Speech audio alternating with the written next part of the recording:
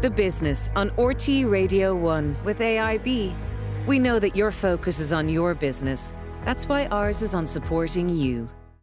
Well, sticking with climate impacts while high-level talks continue at the COP28 summit in Dubai, we thought it would be timely to look at the sort of green initiatives that businesses on the ground are taking to combat climate change. I'm joined by Ruth Freeman of Science Foundation Ireland and Dave Power, Director of Innovation at Dogpatch Labs. You're both very welcome to the programme. Ruth, I think first to you, we do look at our own shortcomings in Ireland vis-a-vis carbon emission targets and sustainability targets. If you look around other countries in terms of sustainability, are others doing a lot better than us? There's certainly places where people are doing better. I mean, one place we might look to is Scandinavia, actually, Richard, because what they did was they set their climate targets very early and they were very ambitious. And they sort of took a two-stranded approach. So they set out a lot of economic initiatives which really made the changes, and they called these sensitive intervention points. So things like really high carbon taxes. So the real carbon cost of everything was built into it early, and a lot of subsidies for things like bioenergy. But they backed that up with supports. So they did income tax cuts for low income families and targeted subsidies as well. At home here, Dave, when you look at companies, Dogpatch Labs and what you guys are doing, you've created a programme called 2050 Accelerator. How does that work? That's correct. Well, there's two parts to it. So the first part is an accelerator called the 2050 Accelerator, and the second part is actually called the 2050 Ecosystem. So the accelerator really focuses on getting startups and big companies to work together. So we can take the innovation from a startup, and we can take just the depth of expertise and the scale of a big company, and we can get them to work together. So what's happened across the programme is that our partners, which are Kerry, Coillte, ESB and the Grantham Foundation, all set particular challenges. So, for example, around soil health. And we did a search then around the globe for the best startups that are tackling these problems, and we brought them to Ireland to work in the programme together. Which is a really great idea. And some of the companies that are doing interesting things, Ruth, you might be able to tell us about some of the ones that are a little bit unusual or a little bit different. One, for example, relates to making products from waste. And I'm thinking about ice cream. Yeah, that's right.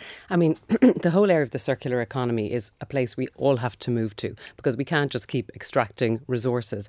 And there's a great Irish company called Cream of the Crop, and they're taking food waste, but not really waste. I mean, we all know walking into the supermarket, we don't want to buy the black bananas. We buy the green ones, but they take those bananas and they make ice cream. They also make lovely banana chips. So that whole idea of taking something that would normally go in the bin and using it to make an innovative product is something we will see more of, and there's plenty of Irish companies doing it now. So there's a company called Aeropods, not taking waste material like a banana, but actually taking disused aircraft and turning them into garden sheds and offices. And then down in Kinsale, we've a company called Mamico. They're actually using old sails, a big hub for sailing in Kinsale, to make things like bags. And a lot of companies internationally are doing what you'd classify as very unusual things. There's an Italian company making trainers. Moia, yeah, this is a company I came across when I was out visiting one of our research centres looking at the bioeconomy, and they make trainers out of things you would not expect. Things like the skin of a cactus or pineapple fibres. These strong fibres are turned into kind of a vegan leather, and they're now making trainers out of these things. Again, things that would have gone in the bin normally or into landfill. Call your trainers your skins, and you're actually technically correct. Yeah, exactly. And I'm sure we will see more and more of this as the real cost of non-sustainable products starts to get built into what we pay for them.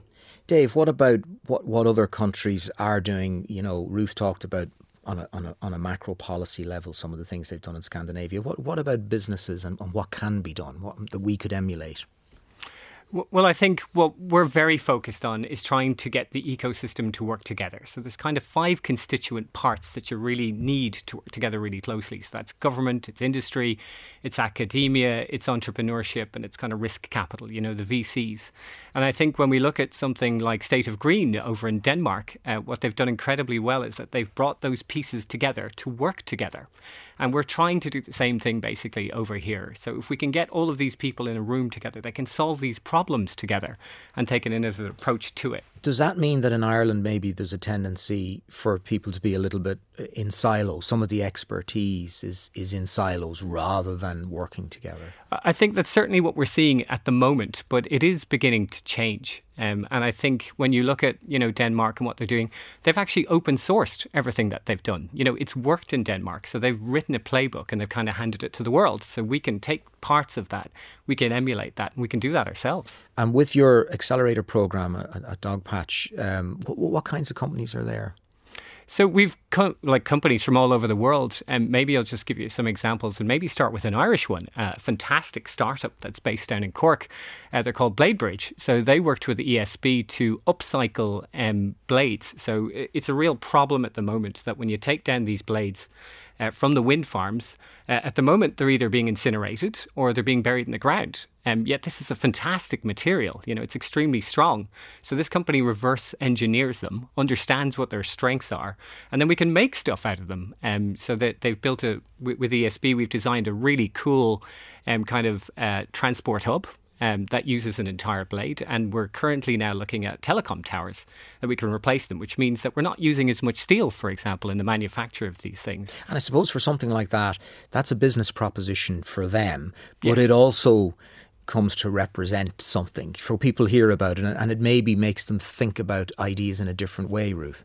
Yeah, it does. And I think we've reached, I think, a tipping point in how people think about climate. It's no surprise that Denmark was ahead of us because they've already experienced about 10 degrees of warming because of where they are on the earth. And I think we're now starting to feel the effects more. So we're going to want to see more action. And that's what we hear when we survey Irish people.